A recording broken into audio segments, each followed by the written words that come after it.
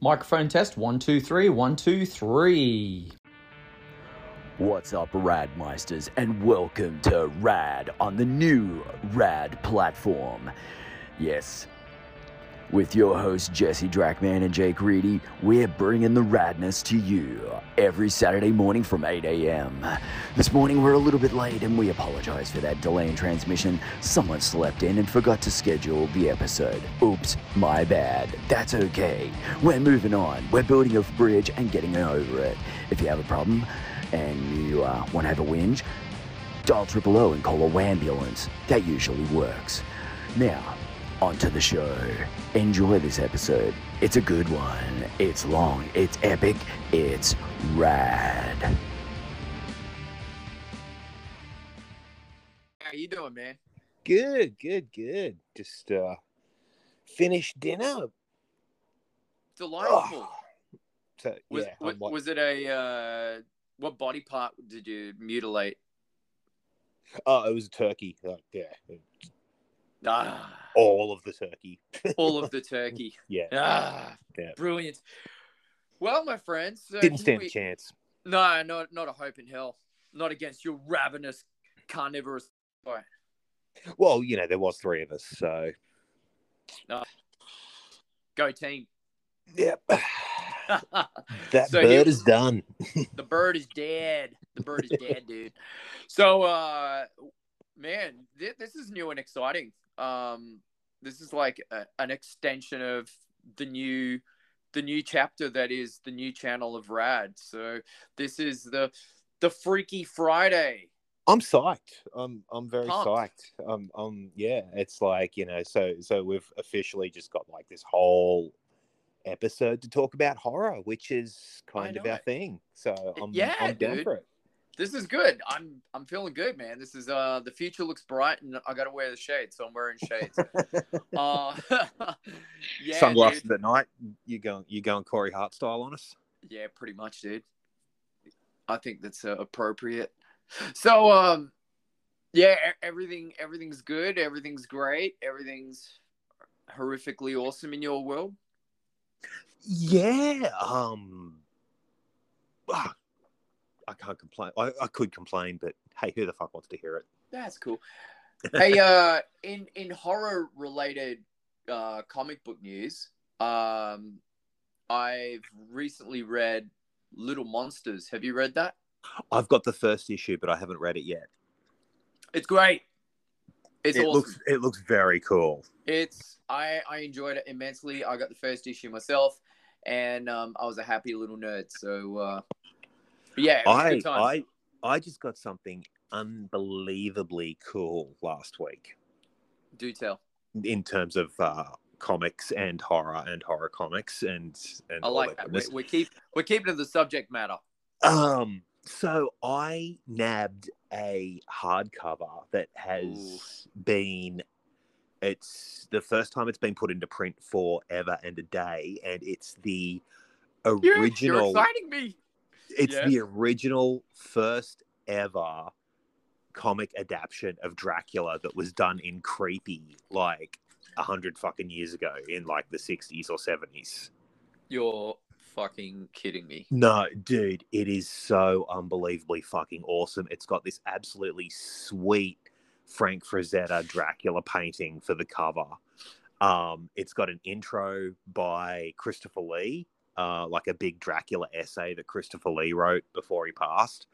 And yeah, it's all the original black and white creepy adaptation of Dracula. It's like the first ever, as far as I know, as far as I'm aware, if the back cover is to be believed, it's the first adaptation of Dracula that was ever done for comics, and it's fucking glorious, man. It's dude, it was so worth the bucks. Like, yeah, it's very cool.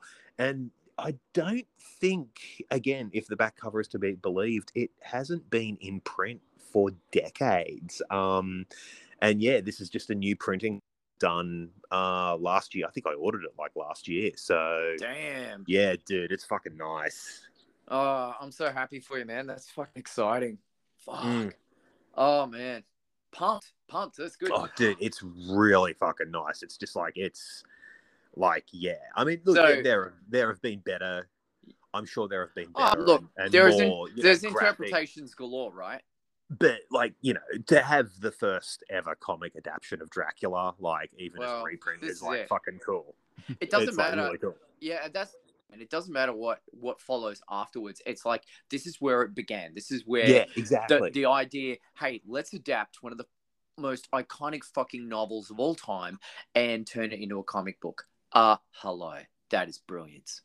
Well, and I don't think. I mean, back in the day, man, like especially when Creepy and everything was running, it's like that was around the 60s.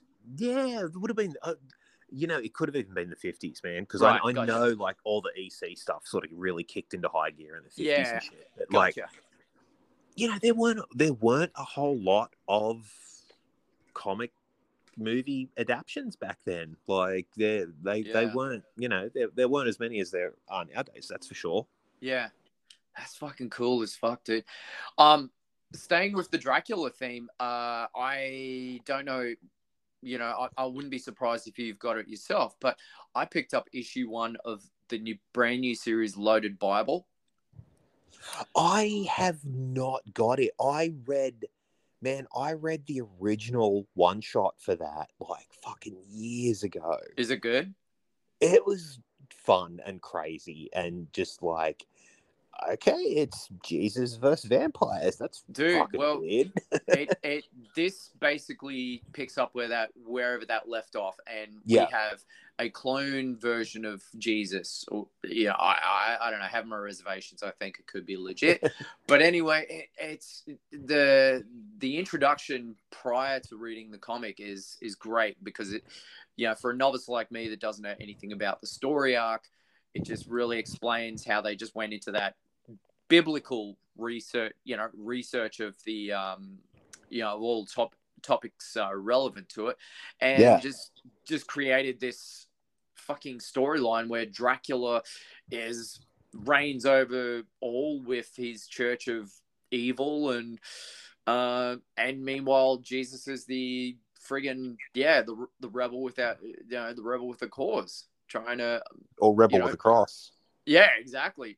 But there's so many cool little biblical references, and whilst I don't know the Bible in explicit detail, there was one really cool moment where he turns water to wine, and I thought that was a really nice touch. Yeah. So, yes, it gets the big tick for me. I thought it was a pleasant start. Is that Tim Seeley writing?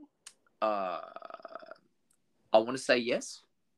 The name rings a bell. I'm pretty sure he wrote the original because I think that's why I picked up the original, because of the Hack Slash connection, because I fucking love Hack Slash. Oh, dude, yeah, we have to have a discussion about Hack Slash in our future. Dude, like, yeah, I fucking adore that. Yeah.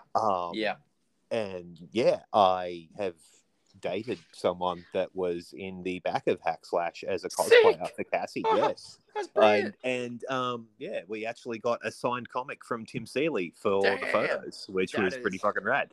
And a Cassie sketch. So I'll have to dig up the photos and send them to you. Please.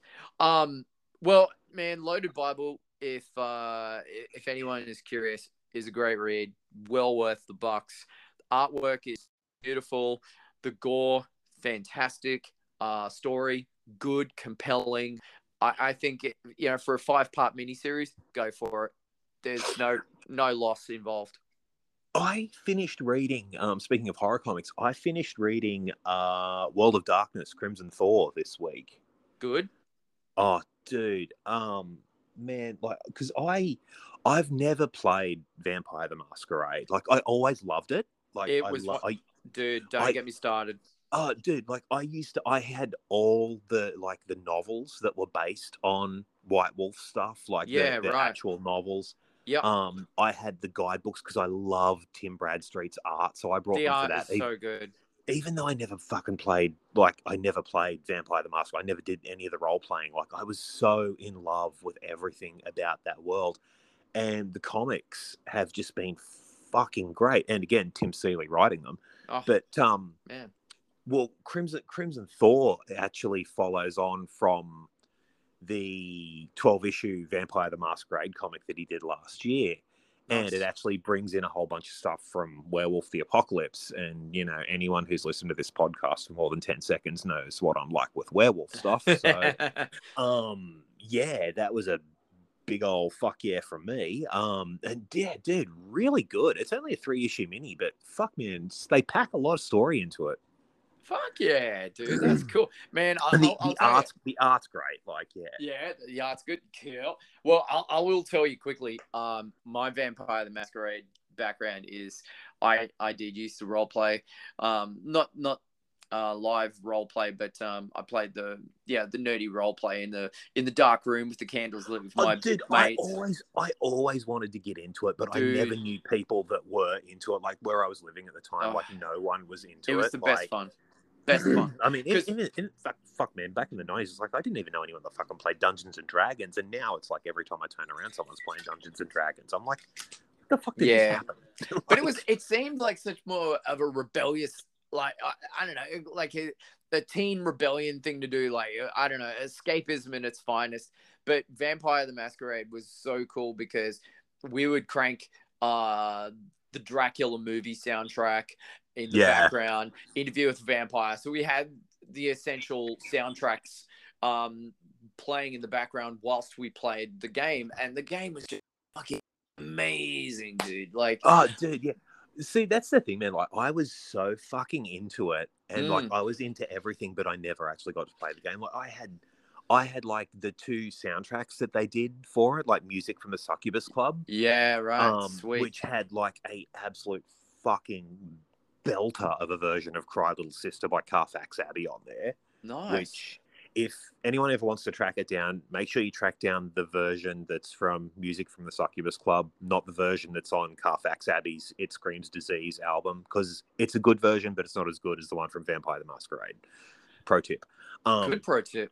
But yeah, man, like I had so much stuff. Like because I loved Kindred the Embraced, like the TV series, dude. Like it was great. So we gotta talk. There is a discussion in our future. That show was great and so short lived, sadly. Yeah, I know, like it's not. I've heard some purists hang shit on it because it's not as, you know, faithful to the role-playing game as it could have been. But it's an interpretation. Well, that's the thing, man. It was the 90s. It's essentially kind of Melrose Place with fangs, but it's still really fucking good. Yeah, exactly. And man, Vampire the Masquerade, just fucking great. Yeah, all the way, man. Such a great world that, like, Mark Reinhagen built and everything, man. Like, just so fucking cool. And I love the Nosferatu clan. Just it was so well. I was always a Gangrel kind of guy. Gangrels were cool too, man. Fucking love that shit. And the Toreadors, yeah. Like I was always a Gangrel guy because, like, you know, they were sort of more closely aligned with the werewolves, and you know they had that whole biker aesthetic, and it was they were kind of the rebels within the rebels. yeah. I mean that's the thing. Everyone had their clan that they could go to, you know, and that's what made it such a unique world to, you know, made it attractive for people to, you know, get into when yeah. It's kind of cool. Like, it's blown up, you know, it's got its own life now. Man, I really feel like there needs to be a revival of it cinematically or something. Because I know, like, and we can get into this at some later point, but absolutely. I know Underworld got sued to fuckery for basically ripping off World of Darkness. Yeah. Which you can tell. And look, I like Underworld, but it's like, you know, when you know what it's kind of ripping off, it's like this could have been so much more. It's kind of that you kind of cringe, like, it's like, you almost had it. Like, you know, it's like, I like I said, I do like Underworld. It's one of my sort of guilty pleasure franchises. Not as much as Resident Evil. Like, I fucking adore Resident Evil. It's so just fun and stupid. Yeah. But with Underworld, it's like you look. I just look at it, man, and I think, like, fuck, why didn't you just do World of Darkness? Like, you could have done so much more with this, and you just didn't. And it just, I look at it and I'm just like, oh, you're almost there. I'm sure somewhere out there in the ether of Hollywood, there is a screenplay or two or three floating around, being pitched around, bounced around every periodical, year or so by various people going, yeah, I'll take a crack at it. Bow, crash and burn. Oh, there fucking should be. If there's not, there Yeah. should be. Yeah, it's it's one of those things, man. But definitely Vampire Masquerade discussion on the cards, man. Oh, yeah, big time, dude. I love it. But this is an exciting platform for us because this picks up where Freaky Flicks left off. We can just go for gold on all of our favorite horror stuff. So yeah, it's a happy place for us to. Oh, fuck yeah, man. Fuck yeah. A happy extension. Yeah. Oh, dude, and at time of this recording, it's kind of past tense, future tense, however tense you want to look at it. But the Wednesday that on this episode has just gone, that Happy Days episode, I've just done a lovely chat with one of my dearest friends, Dennis from the States, who is a ghost hunter. Oh, rad. Yeah, it's fucking rad. So definitely check that episode out because we have a really rad chat about Fuck yeah. all things paranormal. And I've known him for a long time. He's ex-special forces, and I know he ain't a bullshitter. He doesn't have a bullshit bone in his body. And I can tell you now, man, I've seen it firsthand when I was with him in the States, and he has seen some spooky shit. Yeah. So the fact that we have this discussion that gets deep into his upcoming show that he's about to start called Shadow Prowlers is fucking great. Fuck yeah, man. Yeah, it's really cool. And shout out to my homie Dennis, man. It's fucking it's cool. Because I always I fucking love that shit. Like I love all those like paranormal, most haunted fucking things. And the thing I kind of personally, because I'm not gonna like 100% say that I believe in that stuff, but I'm not gonna 100% say that I don't. Like I'm very open-minded about it. But there's always like, you can always tell the ones where they're kind of full of shit, and you can always tell the ones where you're like, you're listening to the story and you're kind of getting drawn into it, and you're kind of going, I think there's something to this, you know? Yeah, like there's always those ones where it's like, you can't just write it off as, oh, this is fucking bullshit, this is made up, rah, rah, rah. I mean, you can always tell the ones that can, because it's always like some guy from fucking the middle of Arkansas with, you know, one tooth that's like, you know, I got abducted and they did sexual experiments on me, and, you know, I have a sleep paralysis demon that, you know, sticks its finger on my butt every night. And so you just like, you just going, sure you do. Sure you do, pal. Sure you do, buddy. Yeah. But, you know, man, there's always those ones every now and then where you're just like, oh, okay. Like, I kind of, I don't know. Well, yeah, he's one of those guys because him and his two of his childhood friends, they both, share the same beliefs. They invested, a whole bunch of money, got some really cool paranormal hunting equipment. And, I've heard some of the recordings, and dude, the crazy EVP shit. The EVP shit, that fucking freaks the fuck out of me. Like he's played me some stuff, and it is fucking spine tingling, dude. Oh, so, yeah, man. The thing is, like I used to watch, like, you know that movie White Noise with Michael Keaton? Yeah. Love that flick. Freaks the fuck out of me. But the special features on it, where like you've got the guys that are like EVP experts and they're playing that shit back, I'm just like, I watched that once and it was enough for me. I'm just like, nope.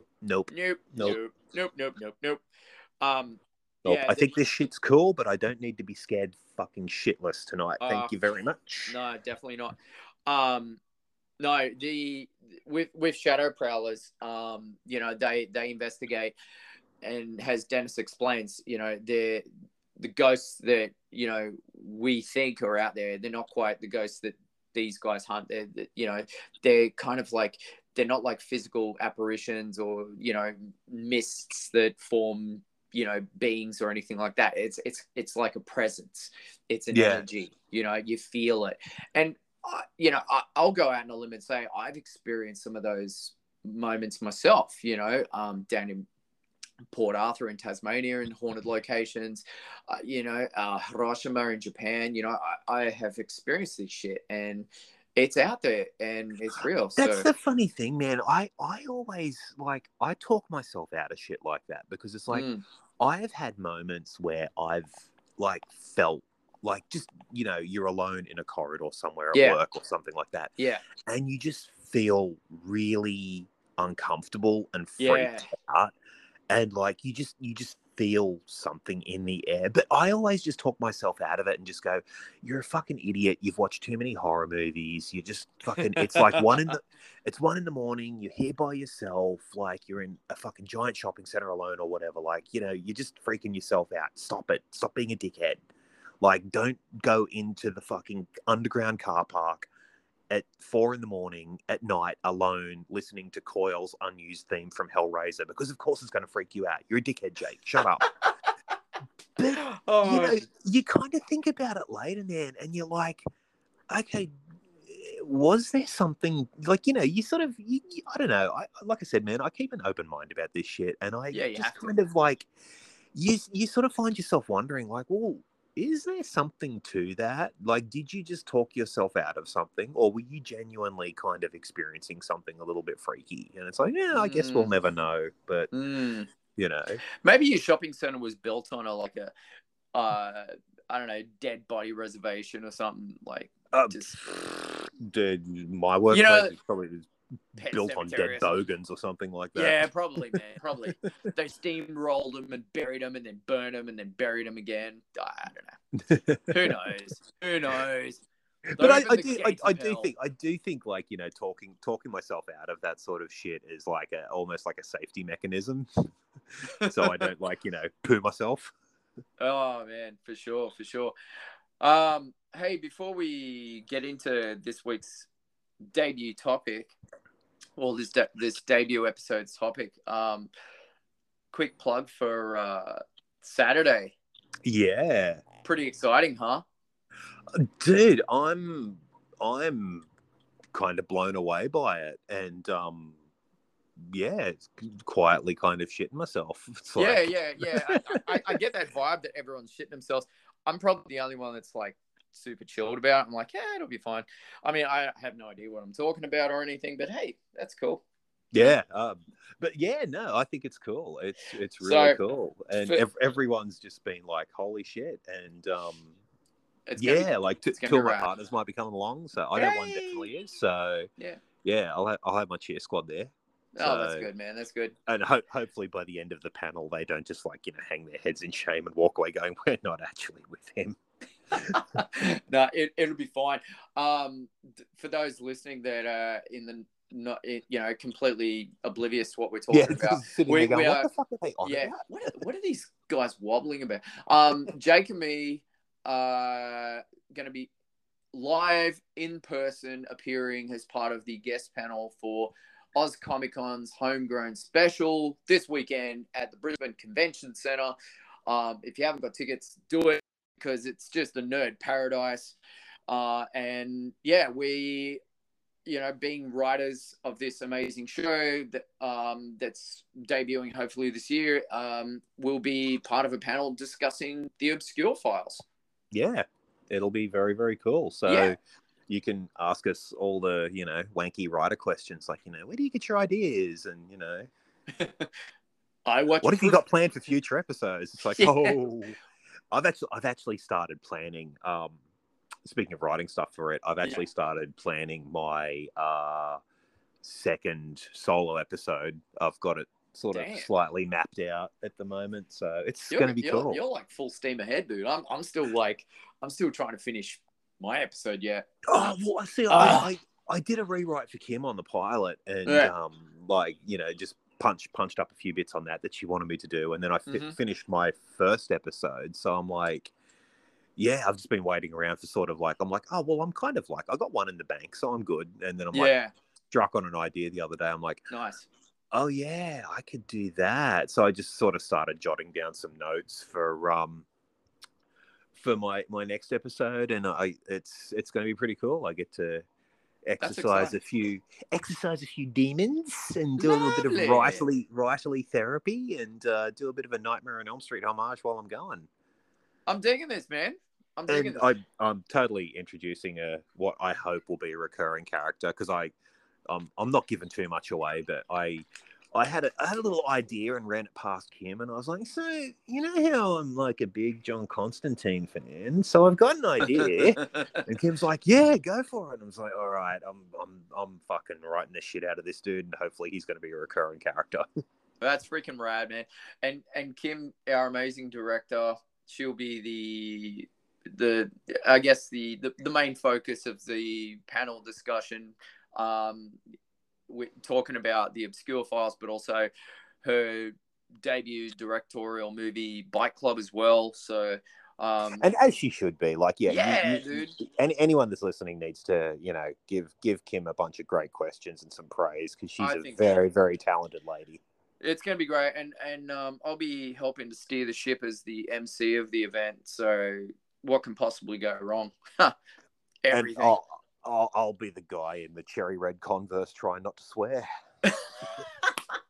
We're gonna have Well, some I've never done a panel before, man. So I'm just like, oh fuck, like, and I'm so used to like the podcast where it's like we can say whatever the fuck we want. So I'm just like, oh shit, that's like there could be children present. I better like try and tone it down a little bit. Like, Well, you listen, know, look, there's a don't first time don't for be everything, kids. don't be So such a potty mouth, Jake. yeah, For once in yeah. your life, like, We'll be right. We'll be right. We've got this, man. We got this. It's gonna be fun, and I'm gonna be getting nerdy on the Sunday. So yeah, I'll be doing my own friggin' panel myself. Me, myself, and I talking about Freak Productions and the journey and well, stuff. and I should probably talk about something too, since Go for it.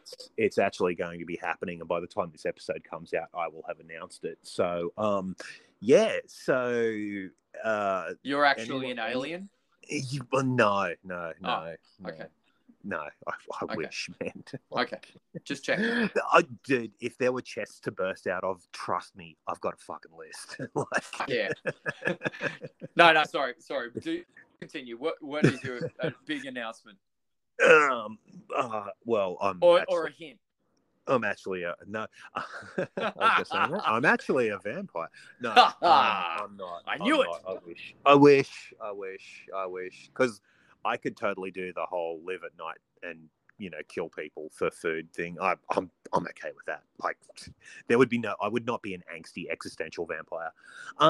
No. So if anyone remembers way back when I did my very first podcast with the Drac Man on Happy Days, and we talked about a little thing called cigarettes and silver bullets, Which is a phenomenal fucking idea. which is my big werewolf epic film script. Well, it's not going to be a film, but it is going to be a comic. Yeah. Yeah, no, yeah. By the time this episode comes out, I'll probably have announced it everywhere that's worth listening. But yeah, Adam Rose and I are going full steam ahead with the comic for Cigarettes and Silver Bullets. I got a bunch of character designs and stuff that I'm going to be posting up as a bit of a preview. Yep. And yeah, our plan is to finish the entire comic, whether it's going to be a 12-issue run or just a couple of big motherfucking graphic novels. Mm-hmm. Yeah, we're going to get those finished, and then we're going to do a Kickstarter to pay for like printing costs and a letterer and stuff like that. We've got a letterer lined up, a guy that Adam knows. Awesome. And yeah, it's so basically, once we get the funds through from Kickstarter and everything, the comic will already basically be finished, so we can get it out pretty quick. So that's really interesting, man, because I'm still on the fence about the whole Kickstarter thing, man. I mean, we're completely off topic right now, but whatever. We'll get back to it. Yeah, we always do. We'll be back after this commercial break. So Kickstarter, like what like you're pro Kickstarter. I'm not against or for it. I'm just kind of like, as I'll explain at my panel on Freak Productions Day, I just went down a completely different route altogether of my I'm own. not, And I'm not yeah, for it or against it. I've never used it. same. I've never used it, and I've found a lot of. I can see the cons for it because I know a lot of people that like, you know, put money in for stuff but never get anything back, and Yeah. that's why we sort of figured like. I mean, I've never used Kickstarter because I just think like I don't know that many people that like me that would like me enough to give me money. I feel it's my own horrible self-esteem working against me. But I'm just like nobody likes me. Nobody's going to give me money to do shit. Who am I fucking kidding? But I the like thing it. is, I'll give you $1, maybe 2. I don't know. yeah, but I mean, you know, man, just take that out of like $50 a week that I pay you for friendship money. Yeah, okay. We'll call it even. All right, square. But I sort of think like I think the way we're doing it is probably the way it should be done, where it's like if you can get enough of what you're trying to fund done, which is, you know, admittedly, if it was a movie, would be really fucking hard. But like if it's a book or a comic, like if you can get enough stuff done where you're basically just like trying to collect cash to pay for like printing it, yeah, then you know you can basically like when you get that, like say it's $500 in, you can just go straight to the printer, print it off, and then it's like, okay, yep, we can send it out now, it's all good. Which is kind of the approach we're taking, where it's like, you know, we want to get absolutely everything we can done on this so that it's pretty much done when we go out with our hats in our hands. And so it's like, if we get the cash, you know, then we can just go, all right, cool, guys. Like, we hit our goal. You'll have your comic in, you know, a fortnight or a month, maybe tops, rather than, you know, some of these projects where it's like, oh, yeah, donate to us. And, you know, when we're done, we'll send you a fucking signed script or some shit like that, where it's like 2 years later, they're just going, okay, where is it?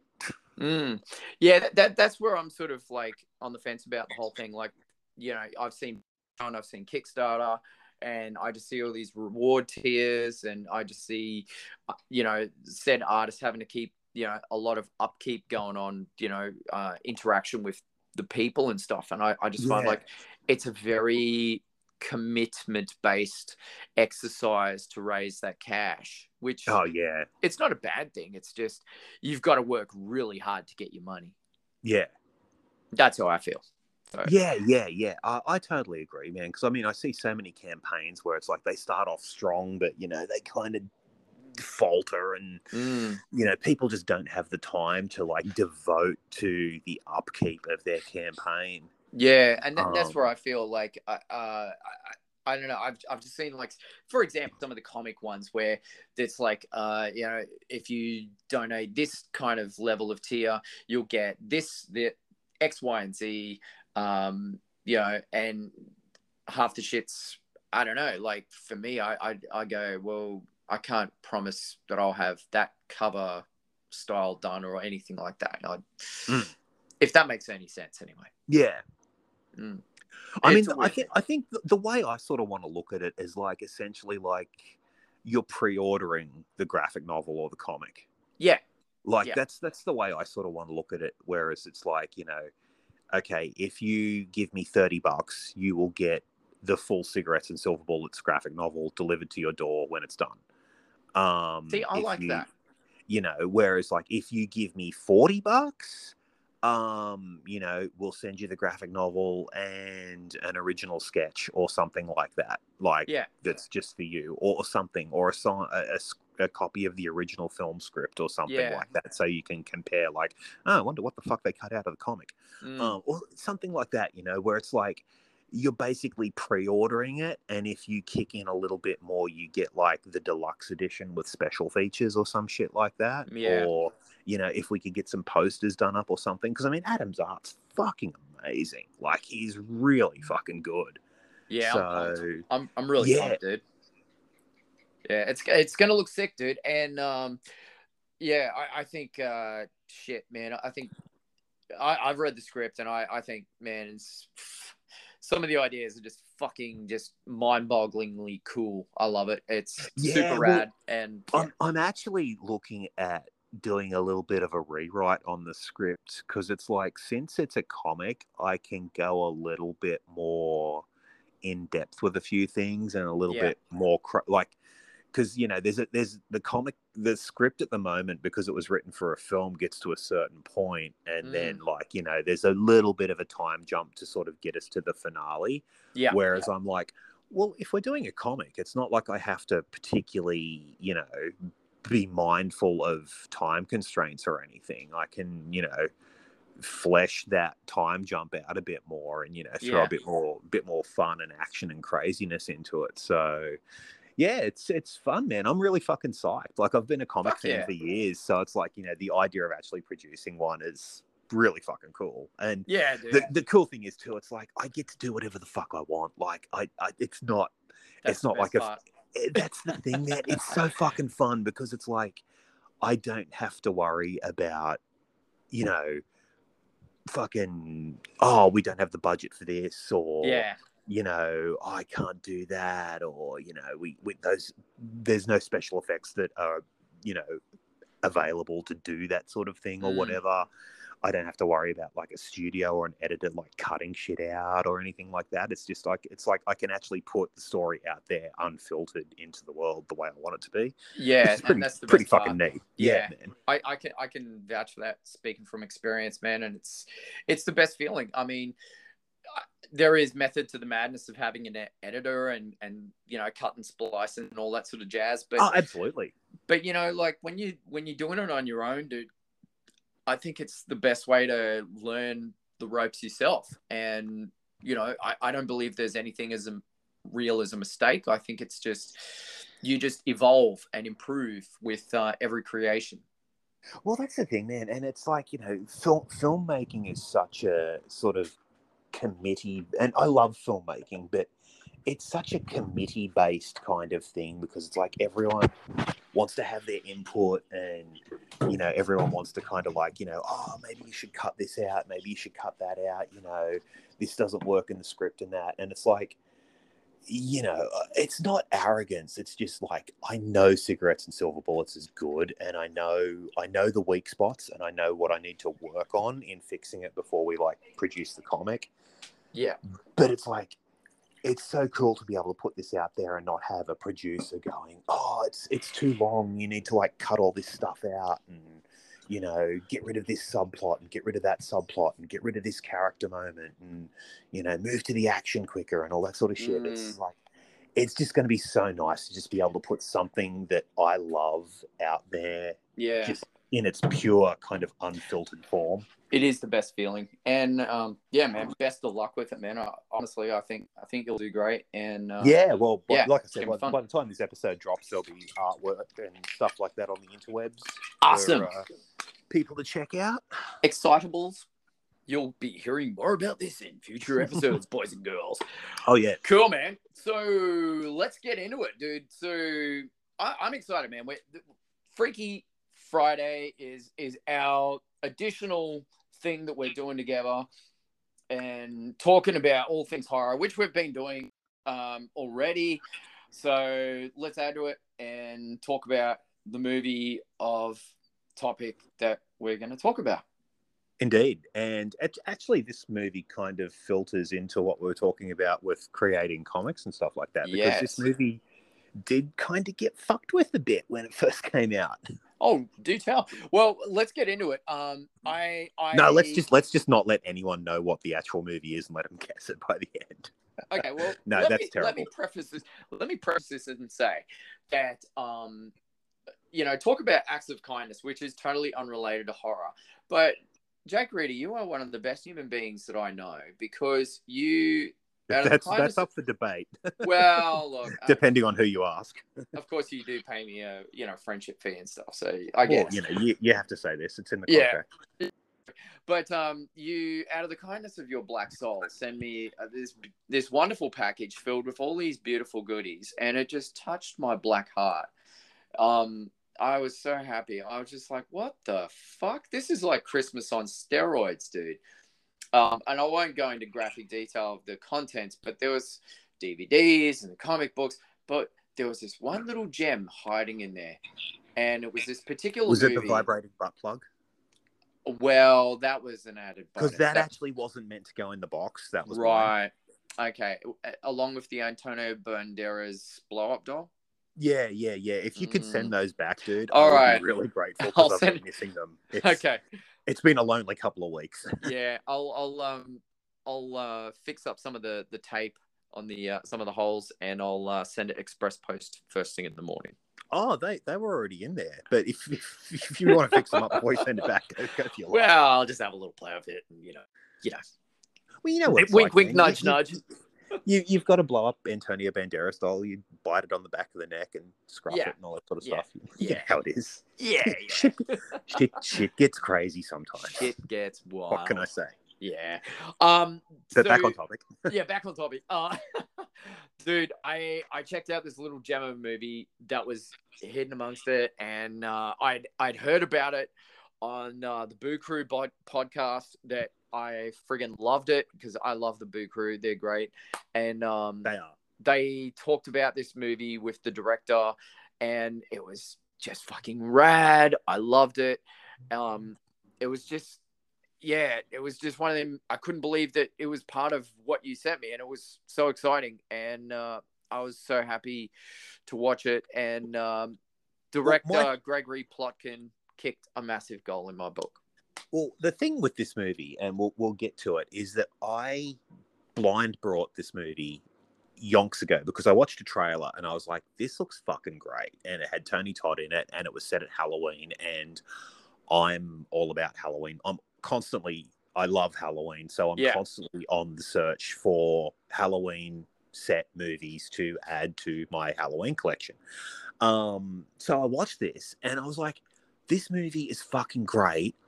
Why the fuck don't more people know about it? So ever since that day, it has been my personal mission in life, or one of them, to get this movie out to as many people as possible. And I got a shit ton of copies of it last year during a sale, and it was going really, really cheap. So I brought shitloads of it. I've given away copies at Halloween to older kids, like kids that are over 15 and stuff like that. Any parents that come over with their kids, they get a boo. We do boo bags at Halloween that we stuff full rad, of. Dude. Well, we do it for the kids, man. And we'll get 50 bags and we'll stuff them with comics, cheap copies of movies, DVDs and stuff like that, Scooby-Doo and stuff like that for the little kids, Lost Boys and sort of older stuff like that, Monster Squad, shit like that for older the kids. Essentials. More of the R-rated sort of fare and stuff for any parents. And we'll stuff it with comics, DVDs, any cool toys or something that we pick up cheap, balloons, little Halloween knickknacks like fangs and stuff like that, chocolate and everything, and we hand them out every year. But this movie has become a staple of our Halloween handouts, and also to anyone I know that I like that's into horror gets a copy of this movie as well, because it's this movie's fucking great and more people need to see it. And yeah, that's why we are talking about Hellfest. Fuck yeah, Hellfest. A movie, American slasher film set in Halloween, as you described it, set around amusement parks with this serial killer called The Other that stalks teenagers. Fucking rad. Man, before we get into it, I fucking want that theme park in Australia so bad. Dude, don't we all? I think, what? I think the closest we've got to it is Fearophobia. Oh, man, I'm just give me fucking Hellfest every year, at Halloween. Just give it to me. I would live there. Dude, I experienced the magic of Fearophobia a couple of, about 4 years ago. Dark Cell got hired to play the fucking closing night every night, which was so cool, dude. But man, it was old school haunt attractions. There was the zombie haunted house, there was the dark ride, old school ghost train, just so many cool components to it. And this movie brought back all that excitement for me. I was so happy to see a movie about a horror-themed amusement park complete with serial killer, complete with fucking the teen kids getting picked off one by one. It's Dude, great. This movie is so fucking great, and apparently one of the reasons why, because this was, I listened to a podcast last year before with the writer or one of the writers, and this was supposed to kick off a whole new franchise, and it just didn't, because some rocket scientist in their infinite wisdom decided to release it like a week or two before Halloween 2018. So, ouch. By the time any word of mouth had built up about this movie, it was out of theaters because no one was going to see it, because everyone was just like, well, there's a proper Michael Myers Halloween movie coming out, so why do I want to see this other thing? And so it just fucking killed it, man, which is really sad, because this is such a great movie, and I would have loved to have seen lots more from this franchise. Like, I think that's the appeal of it. I mean, whilst the movie is not relatively that old, it was released in 2018. And yeah, I mean, it's not the most technical, efficient movie of all time, but there are so many cool components that make it very unique and special. And it's one of those movies where, for me, it kind of feels a little bit like Scream, the original Scream, in the sense that it's fun and you really like the characters. Like, can I just add to that real quick? The characters, when you mention that, dude, one thing that impressed me was the kids in the movie, the teen victims, and that they were great. They weren't like B-grade shit actors. Yeah, they were good. They were really good. They were well written, fun characters. Yeah, I was so happy with it. You actually really liked them, like, as characters. Like, you really likable characters. Like, you didn't want to see them die. Like, when you get to some of the deaths, like, the sledgehammer one in particular, you like, that was so come good. on. Yeah. Like, it kind of breaks your heart to see them get killed, because it's like, and I think the problem with not a lot of modern horror, but some modern horror, is that the victim characters, the teens, are just kind of unlikable douchebags. They're kind of just throwaway characters. Well, yeah, there's always like the perennially fucking unimpressed, kid that's just, oh, really, when the slasher comes up to them or something. Yeah. And you're just going, oh, you're a douchebag. I don't like you. I don't even care if you get killed. But whereas with Hellfest, you did actually really like all the characters. Yeah. They were fun to spend time with. It was cool. And, what's great about it is it's like this group of teen friends, and two of them matched together like almost like a blind date of sorts. And you kind of, it's not even cringeworthy. You kind of watch it and you go, oh, wow, I really like these two and I want to see them get together. And, it happens and the sparks fly. But along the way, spoiler alert, but the guy that's trying to woo the girl, the poor bastard has such a hard time with a ring toss. He absolutely sucks at it. And he goes back to try and redeem himself and get the prize for the girl, and even tries to bribe the dude, and fucking, it doesn't happen. And his demise is quite sad and horrific in many ways. But it's such a cool ending. It's kind of like, you're like, I mean, the kills in it are really cool, but kind of going, you feel for the dudes when they bite it. Like, it's like, oh, man, come on, really? But one of the things that I really love about this movie too is that it feels like you're hanging out with a group of friends, because they are excited to be, like, they're all into horror. Yeah. And they're excited to be at this theme park, and you're kind of watching it. Like, I was watching it. Like, the first time I saw it, like, I watched it, and I was just like, I grabbed B the second he got home. I was like, dude, fucking sit down. You're watching this. This is so awesome. It's so us. And it's like, you're like, that's how I would be. If I was at Hellfest, I would be so fucking psyched and excited like these kids are. Like, fuck no, dude. It's like really cool. When they go to the Deadlands and stuff and they're just so pumped about it. It's like the pinnacle of their experience. and even the part where Tony Todd is finally revealed, I love How fucking cool was that? It was fucking great, dude. Just so I don't know, just such a cool moment, but it was cool having his voice consistent throughout the whole film. Yeah. I was really impressed with that. And yeah, no, it was fucking rad, man. Like, it was so much fun. Yeah, and it was, and the killer himself, like, is fucking cool. Like, I mean, dude, that end reveal is did like, not expect that. Wow, Yeah, it was like, that was original in so many ways. I was just like, wow, this is a new one. I like it. Yeah, and it's just, and that's for me. It's just like, oh, it's such a shame we didn't get sequels, because like,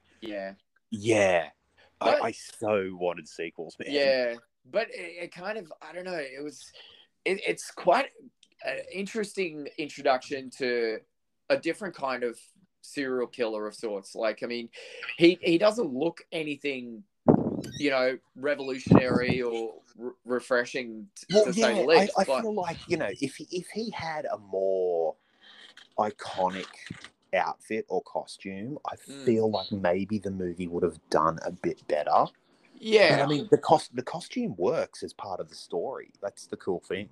Well, the other thing too is that Tony Gardner, the designer of the Ghostface mask from Scream and Happy Death Day creator, he created the mask for the other, which is kind of cool. Like, it's simple, but it's very effective, and I liked it. Like, there was a lot to like about that mask. It was really cool. Well, that's the whole thing. Like, it totally works as part of the story. And I just, this really felt to me like the first great slasher film that we've had since Scream. I agree. It really, in terms of like bringing in a new concept, a new slasher, and being original and fun, and like, I really feel like this could have gone on to have been one of the big ones.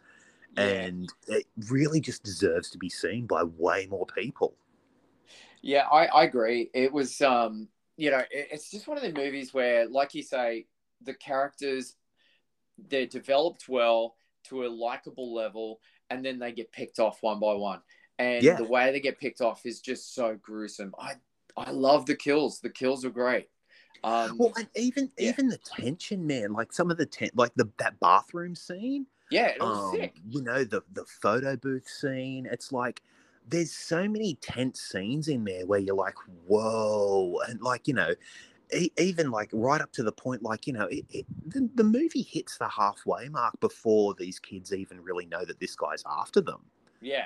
Like, it's sort of like, okay, there's been a few like weird little moments and instances where they sort of pass it off as like, okay, this is all part of the theme park. But then, there's a lot of tension in there that's really well done. And I mean, especially like that scene in the reform school where the first kill in Hellfest happens. Yes, with that unknown girl. That was so well done, man. Like, And that's the thing, like, to back you up on what you were saying about the wish for sequels, and it was all set in stone that they were going to have sequels come out. The thing was to have it out every Halloween, which I thought was ingenious. But to back you up, man, like, that would have been really cool to develop a backstory of her character, in a prequel format. Like, how did that all come to be?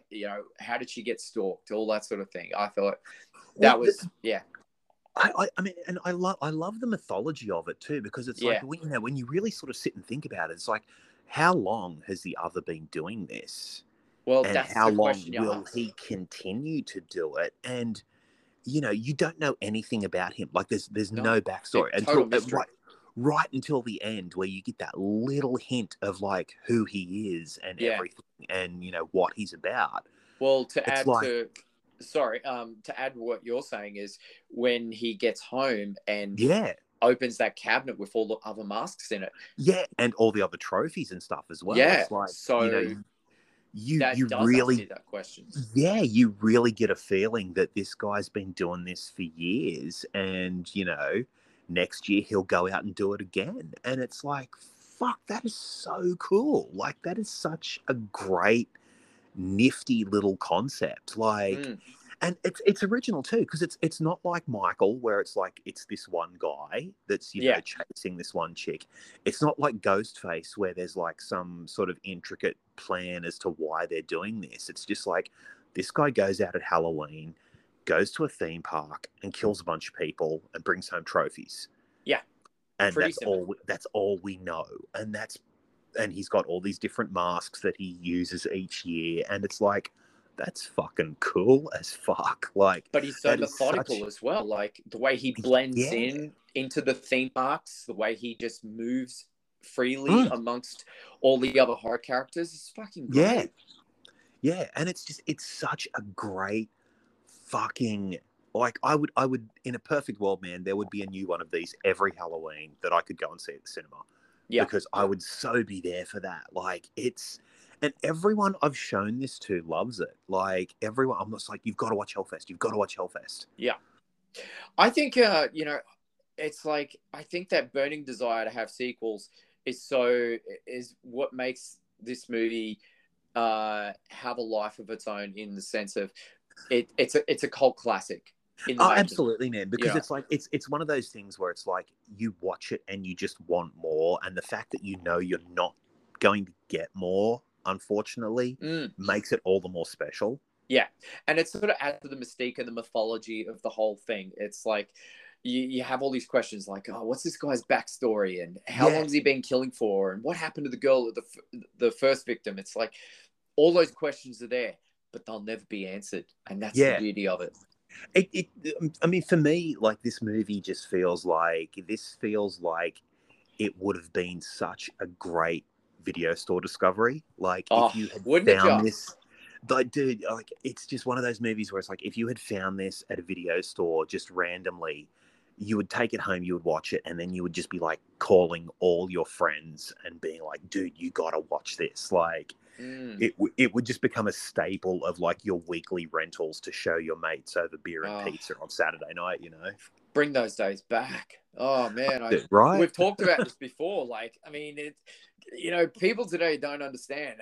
And yeah, it kind of sounds like old man sitting in the rocking chair talk, but it's like, dude, it was fucking rad. Like, you would do It exactly so that, was, man. and Yeah. you Yeah. just you would spend quality time in the horror section just looking at all the amazing covers and Well, then picking that one or and there two was or there three. was, there was so many movies, like, because we talk about this all the time. Like, I talk about Yeah, this all the time with like my partners and stuff like that. It's like, because it's like we're sort of all of the video store generation. It's like there were so many movies you would discover. It's like, you would like Lost Boys, Clerks, Reservoir Dogs, hmm, Friday the 13th, Nightmare on Elm Street, fucking Monster Squad, Near Dark, like so many great Trick or Treat, like so many great movies that you would just randomly discover, and then you would just spread it like fucking coronavirus throughout yeah. your friends. Like, dude, have you seen this? You've got to fucking watch it. It's absolutely awesome.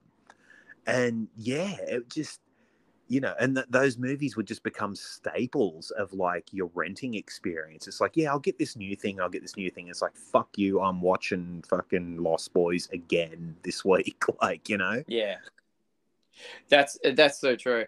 And like, I don't know, I feel like there's a lot of nostalgia coming back. That's being celebrated every year with, like, especially in the States. God, we're in the wrong country.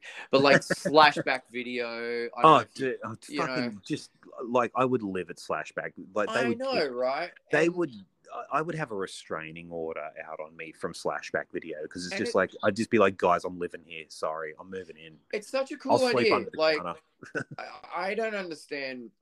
Well, if we had the budget, it would be so cool to do something like that. Have a pop up video store, that just totally celebrates that whole thing that we love, and it just, I don't know. Like, you see pictures of Slashback Video and like Eli Ross turning up and Mick Garris and all these great writers and directors, Yeah, because it's the magic, man. It's the Disneyland of horror for us. It's, it's the sort of thing that, you don't get that from a streaming service. Well, and I mean, that's the thing, man. It's like, you feel like people like Mick Garris and stuff like that, even Eli Roth, it's like video made their careers because it's like, there was so much stuff where it's like, okay, like, a lot of Mick Garris's stuff, like, and I fucking love Mick Garris to death.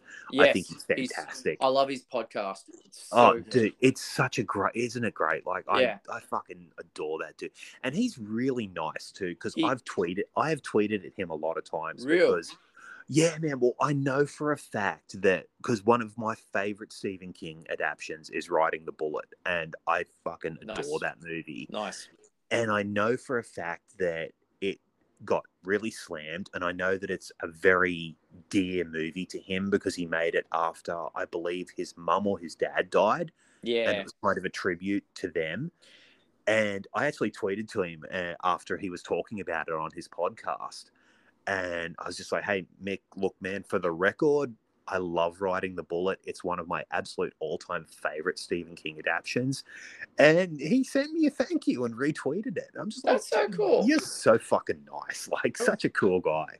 And we've talked about this on previous episodes of RAD where, sometimes it's nice to just get a simple little thank you from a person that you appreciate, and they retweet your happiness. I think that's fucking cool, man. And I think it's cool because it's like, and that movie means a lot to me as well. Like, I really love that flick, and knowing how much of his heart and soul he put into it, it's like, I always just like to, if I hear a story like that, and it's like, well, yeah, that flick or that song or that comic or something means a lot to me as well.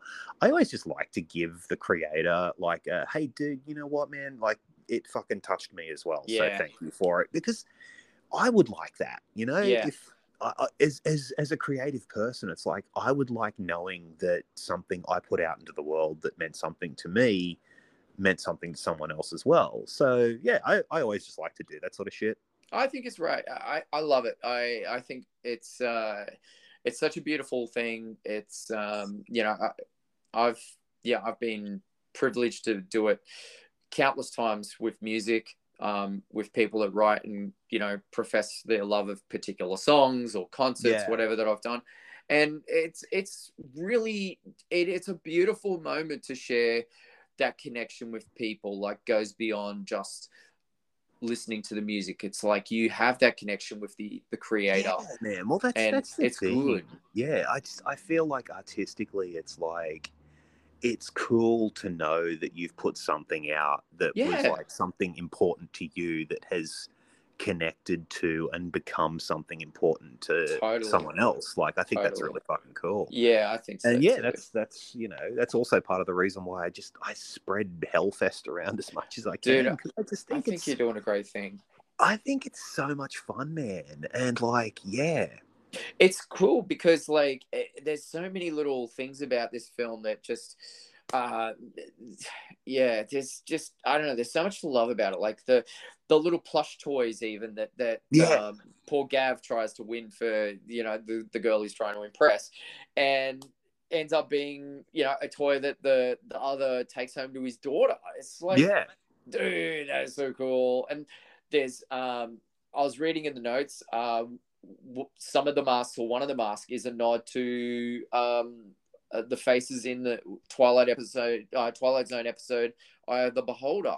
I saw that, which is cool. Yeah, and like, I don't know, like you said about the trophies with the photos, that was one of the creepiest moments in the film when you can see the sparks fly, the romance is in full bloom, they're happy, the moment is about to happen, and he is slowly starting to make his way to the photos and take the photo. I mean, that is just creepy as fuck. I mean, and that's again, man, it comes back to like, you really care about these kids. Like you like spending time with them. You want to see those two get together. Like, you don't want to see them get killed. And I think that's kind of the great thing about it, is that like, it's a horror film, it's a slasher film, some of them are going to die. And it's like, you kind of don't want any of them to die because they're all likable. Like there's no asshole jock. There's no, dweeby nerd. There's no like so many slasher films. Like you get a group of characters that are like your victim characters, and you're just going, there is no way these people would hang out in real life. No, like their characters they are so disconnected. yeah, they don't seem like they even like each other. So why are they hanging out?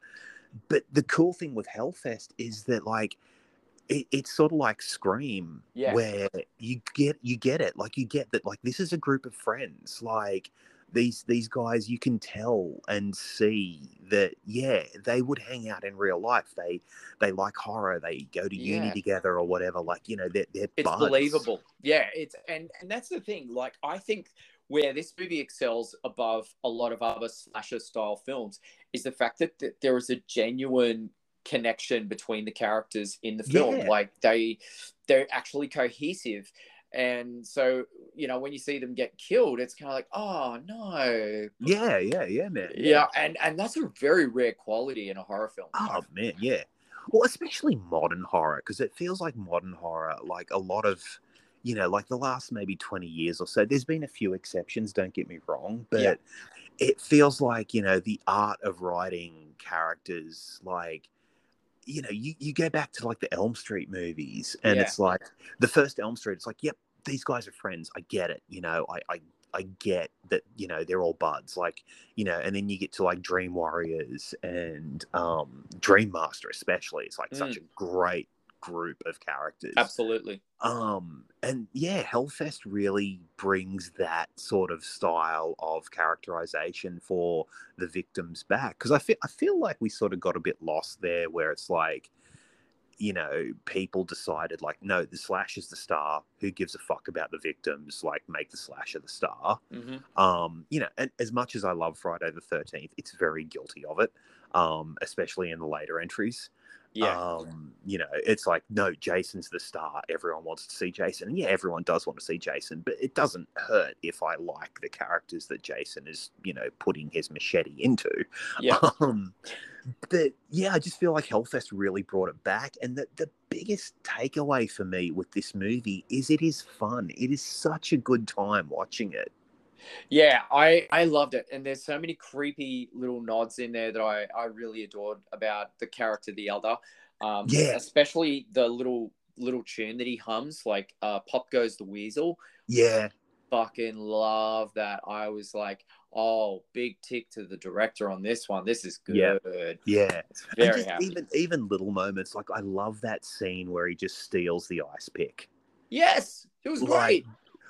It's like, it's such a little thing, but it's like, oh, that's cool. Like, that's, and it just, it for me, it adds so much like proficiency and like skill to the character. It's like, he is not just some random psycho that's just doing this for kicks. It's like, this guy's done this shit before and he's really good at it. And that's really kind of scary. He's kind of like the MacGyver of serial killers. Like he utilizes the objects around him and uses to his advantage to just create these gruesome murders, and so masterfully done.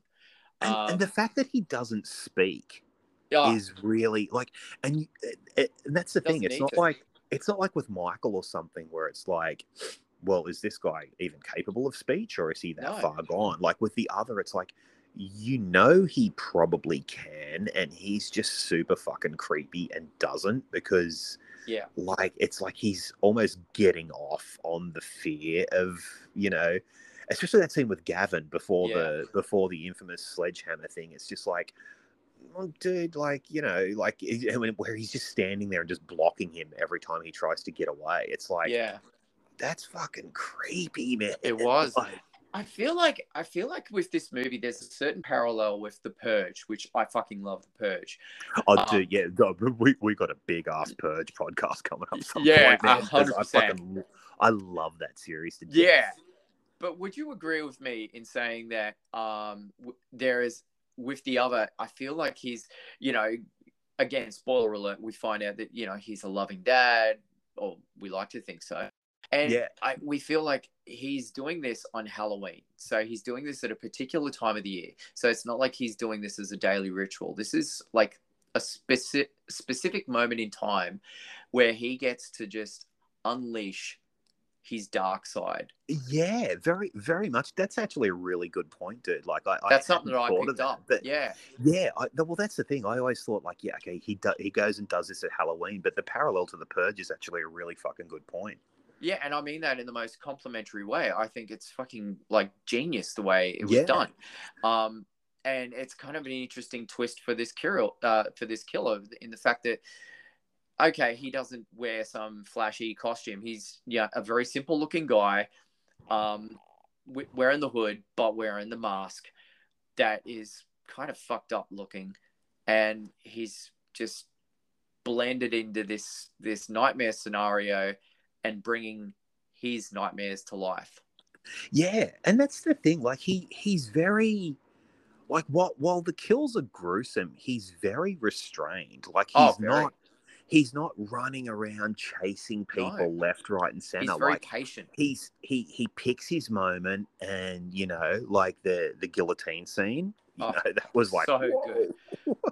I like that because it wasn't like a clean kill. It took time, and he took the time to do it. It was good. Yeah.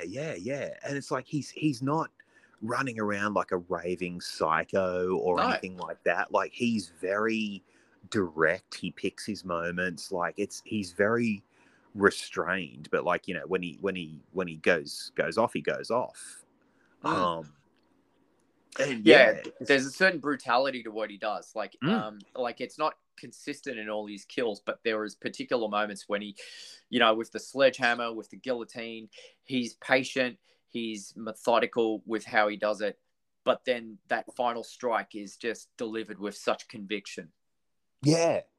And I feel like there's a subtle commentary in there as well on, like, the people that are sort of unimpressed with horror, because it's like, that first girl that he kills at Hellfest in reform school, where and she's just watching him and she's just like, oh, just do it, like, it's like, totally. This is so fake, and it feels like that's the moment where he locks in on her, because it's like, okay, you're not scared at Halloween, I'm gonna make you scared, sort of thing. So it's kind of like you get the vibe that he's the kind of person that embraces Halloween, loves Halloween, but somewhere in his past, he has been insulted by those who are not impressed or appreciate. So he's on this quest to, rid the world of all those who oppose the magic of Halloween. Jess, I'm not the other, okay? Are you sure? I don't know what you're driving at here, but I'm just putting it out there, bro. Look, I haven't killed anyone yet. that you're going to admit. But look, it's only March. I got some time. Maybe that's the big announcement on Saturday. But let's talk about Tony Todd some more real quick. Were you happy with how they utilized Tony Todd in this film? Oh man, yeah. I'm happy whenever Tony Todd shows up in anything, man. Hatchet, whatever. I love Tony Todd to death. I think he's fantastic, and having his voice, because I wasn't sure. The first time I saw it, I wasn't sure whether he would actually make an appearance. I thought, maybe he's just going to be the voice over the PA for the whole film. I was the same. And when he shows up as like the ringmaster type role, I was so fucking chuffed, man, because he was just great. Yeah. Like, and just such a great role for him. And like it just I feel like that just played to all his strengths and just delivered everything, people would want to see. Like, he doesn't have to be Candyman in everything, but it's like Tony, he just has such a presence to him and is just such a great dude. And he's kind of a charismatic personality in real life as well. I mean, absolutely. I'm so stoked I got to meet the guy. I fucking spent time with him, and he is just such a warm character.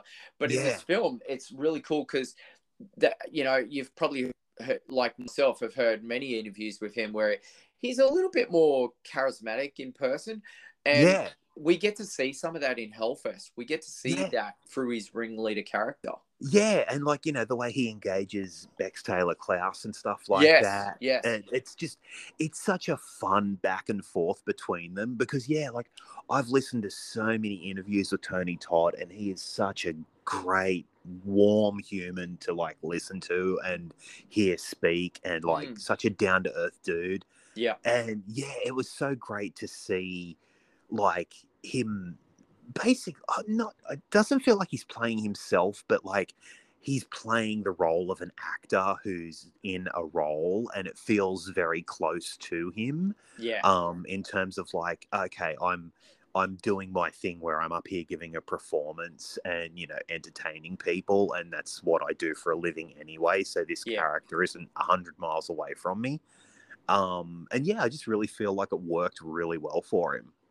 Yeah, I think so too. And it's kind of interesting because, like, when I first heard Tony Todd's name and this movie in the same sentence, like yourself, I was excited. I was like, fuck, holy shit, what are we going to see Tony Todd do in this film? Is he going to be like some main character? And you kind of forget all about that when you start watching the film. You kind of go, oh, okay, this is interesting. And yeah. Going back to all the characters and that relationship and everything. Again, man, like that's the great thing about it is like it's not a film where you're waiting for the star to show up because you're kind of engaged with the story and the characters right from the jump. Even that small little bit at the start where it's like his first kill at the other Halloween haunt. And it's like, oh, whoa, what's going on here? Like, whoa, what's, and then, you get into it. And, yeah, dude, it's just like, you, like you said, you sort of stop waiting for Tony Todd to show up because you're so on board with everyone else. That's right. And when it happens, it's like, oh, cool. This is kind of like sprinkles on top. Yeah. It just adds to the excitement. And I think, overall, this film, like, it's not made on the biggest budget. I think it was like $5 million or something like that. Which, in today's standards is chump change. But it generated a modest, I think it was $11.8 million at the box office or worldwide, whatever. Yeah. So, but I think overall, the film kicks a massive goal. It just, I don't know, it just takes that nod to all your favorite slasher film moments, but just adds a new dimension to a already beloved formula. Yeah, well, it feels to me this movie really feels like a great blend of 80s slasher and 90s slasher because it feels like it's got that great concept of like the Halloween attraction thing. Like the Halloween theme park. Yeah. That, feels like something that an 80s slasher film would do. It's like, okay, we've got this big concept. We're going to do a slasher movie in this setting. But then it's got like, the hot young cast and all that sort of stuff that, a lot of 90s slashers had. And it really feels like the kind of, like I Know What You Did Last Summer or something like that kind of middle of the road, horror film that doesn't really get made anymore because it's like, okay, it's not a massive blockbuster budget, but it's not, B grade, like fucking down on the ground Sharknado kind of like we made this on 5 cents and, a Macintosh computer that could do the visual effects kind of shit. It's like that mid-range kind of really good, comforting, fun horror movie that you would go see at the movies on Friday night with your buds or hire out from the video store or something like that. Yeah. And I don't know, man, that just gives me a fucking warm and fuzzy because it's like you don't see a lot of those sort of movies anymore, which I think is a real shame. Well, one can be optimistic and hope that we will see, some new little creations in the near future. And there's a few little gems coming out here and there, but I think this one's a real standout for the modern time. Absolutely, man. I honestly, like, for me, this is one of the best horror movies of the last probably 20 years, I would say. Agreed. Like, this is a definite top 10 for me. Yeah, Like it's of the definite. last couple of decades. I would agree too. And what I love about it is just the homage to all those great Halloween amusement park attractions that the closest things we have here is really realistically Fearophobia, and dare I say, if you go to Movie World for Fright Nights. But like over in the States, there's just a plethora of things like Not Scary Farm and Oh yeah. I've done the Halloween. I've actually experienced Halloween Horror Nights at Universal. Yeah, I And was just going to say that the Universal Horror Nights are, they're pretty big. dude, it's so good. It's like, crazy characters everywhere. You would have loved, actually, there was one tunnel that I went through that was all killer clown themed. So there were killer clowns just running at you with chainsaws, and it was just like, I'm in Disneyland, But man, it really is like you experience that firsthand, and then you watch a film like this, and you go, "Thank you." It really does bring those warm and fuzzies to you.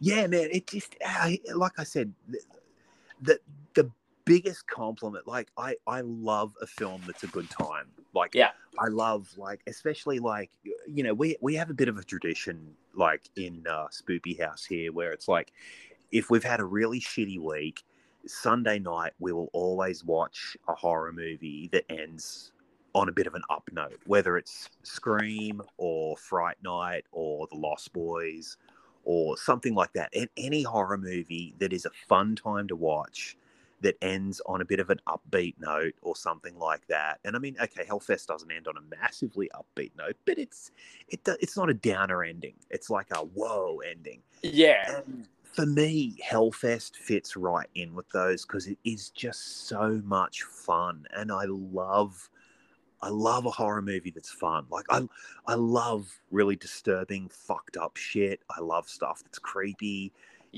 but sometimes it's just great to watch a fun horror movie that's like, you're hanging out with a great bunch of people. It leaves you feeling like, it's that feeling of like, when you leave the cinema and you've just like watched, say, fucking Scream or something like that. You walk out and it's just like, fuck, that was such a good time. Let's go fucking get a beer or some Maccas or something and, sit down and talk about like how fucking cool that part was, or how great that soundtrack was, or, oh my God, like, what did you think of this? And I don't know, man, there's just something great about a fun horror movie, and that's what Hellfest is. It is such a fucking good time. Like, yeah.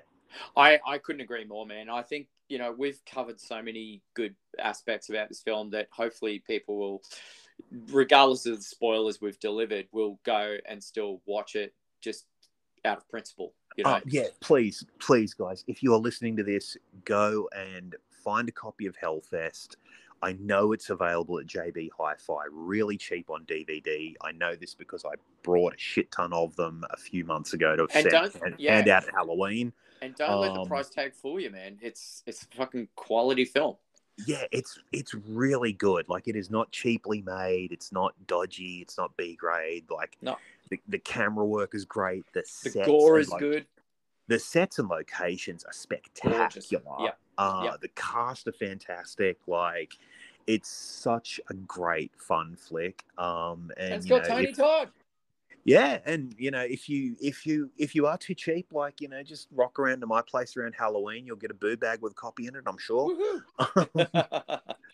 That's brilliant. We got to talk about the Shed as well at some point, dude. Which is one of the other ones I sent you. It's on, man. But I think this is a great start to a new chapter. I'm really chuffed that we got to kick off Freaky Friday with this one, because I've wanted to talk about this movie and sing its praises for quite some time.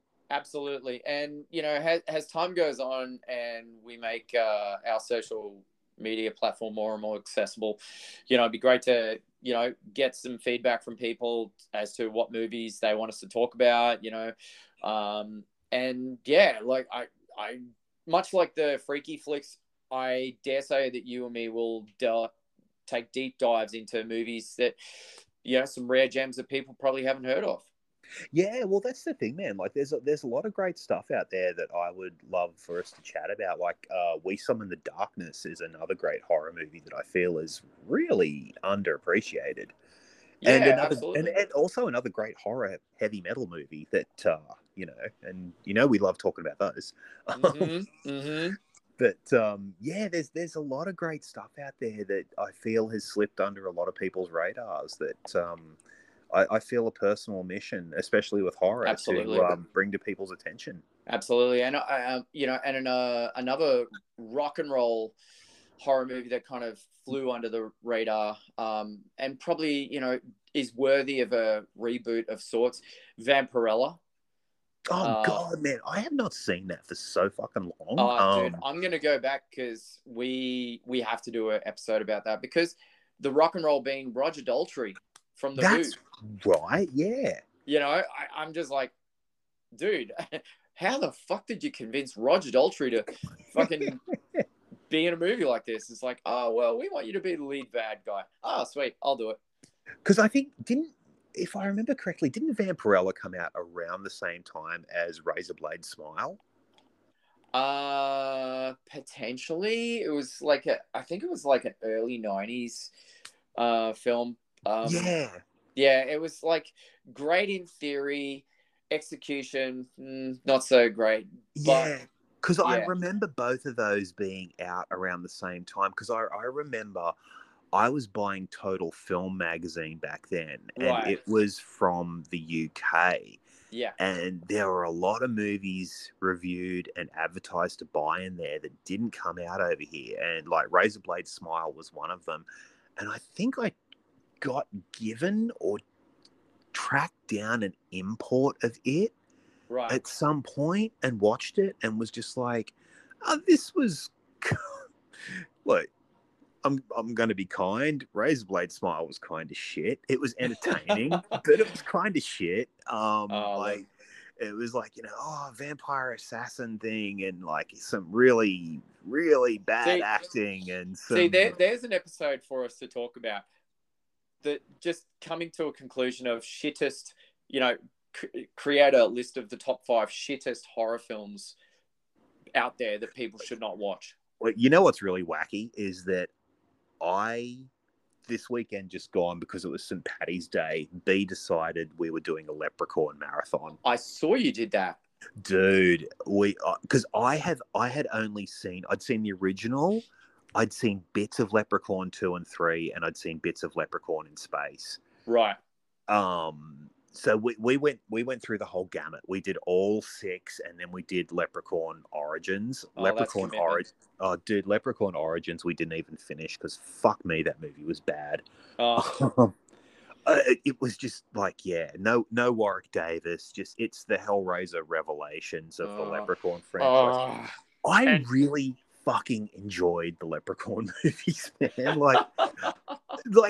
Once I feel like they're the kind of movies where it's like once you know how to watch them and go, okay, these are horror comedies, they're really fun. Leprechaun in Space is like there was some fucking serious drugs being used on that movie, because it's like the dodgiest sci-fi movie with this actor that's doing a really bad Stallone impression, and they've just like thrown the fucking leprechaun into it. Dude. And it's like, because I mean, it came out around that great time where everyone was like, "Hey, let's put Pinhead in space. Let's put Jason in space. I was about to ask, is that It seemed like it was a trend. Like, what's the most outrageous thing we can do? Oh, let's put our fucking icons of horror in space. Yeah. And I think it worked for Hellraiser. I love Jason X. Leprechaun was a little, okay, what are you doing? But man, Leprechaun in the Hood with Ice-T is fucking great. Like, it is with really... Ice-T? Yeah, dude, Ice-T fights the Leprechaun. It's fucking brilliant. Dude. Like, it's so nuts and fun. And yeah, like, I was a little dubious going in because I'm just like, oh, it's the Leprechaun. Like, yeah. every time I think of it, all I can think of is Wayne's World. I'm the leprechaun. Oh no! And like, Garth freaking out. But yeah, man, they were really fun. Like, Is that like a little teaser to our upcoming Rad episode? it could very well could be. Yeah. Okay, Garth, you're here. You're in a I had to forest. work that in there. Yeah. You're in a forest with Kevin Locklear. Oh, dude. This both blows and sucks. I'm the leprechaun. Oh, dude. Oh, Jake, it's been great. It has been great. It has been. It's been a good first episode. Freaky Friday awesomeness, and Rad, of course, just around the corner. Shit, man, life's good, and we're live in person this Saturday at Oz Comic Con Brisbane. Dude, Yes, we are. Dude, literally, it's our first time live together in person. Yeah, I'm excited. I'm pumped. It's gonna. You're shitting yourself. I'm cautiously worried. Like, can one room contain this much awesomeness? Well, that is a great question. And also, how much trouble are we going to get into? Like, there's potential for disaster. I gotta be honest. I'm kind of like, am I going to need bail money? It could be on the cards, man. I mean, we are going out for drinks after the show, so What can possibly go wrong? Yeah, I I got told today. It's like, oh yeah, we're going out for dinner and drinks afterwards. I'm like, oh really? Cool. Like, no one told me, but okay, I'm there. Thanks, boss. Oh, it's gonna be great. Cool, man. Well, dude, let's wrap it up there. It's been fucking great, and yeah, let the Rad times roll into Saturday morning. Indeed, with Rad, and yeah, some fun. We're gonna talk about. I hope. I kind of prefaced that I warned you we were going to talk about Wayne's World and Beavis and Butthead. Well, we've been going to do Beavis and Butthead for like ever and a day. So hey, can I add a rock and roll request into the mix as well? Yeah, that ties in around the same time, because what triggered it for me was, funny enough, they're in the Wayne's World soundtrack, but I was reading a comic. I picked up something from the Dollar Bargain bin, Timberwolf. And it was great. It was fucking rad. And I saw that, man, because I used to read that. I had that Timberwolf miniseries back in the day, and I fucking loved it. It's great. It was so good. I've got issue 1 and 2, and I've, for a character from the Legion of Superheroes, which is not one of my most favorite comic book series, but I like Timberwolf, and I like him a lot in this comic book. I always liked Timberwolf, but I really liked when they made him full-on werewolfy. Dude, it was so cool. It was so well done. And the rage is good. Yeah, I like the Legion, but it's like I really kind of only like Ultra Boy, Wildfire, and Timberwolf. It's like the only 3 characters I really like. Yeah, so I'm the same, dude. I'm the exact same. I love characters.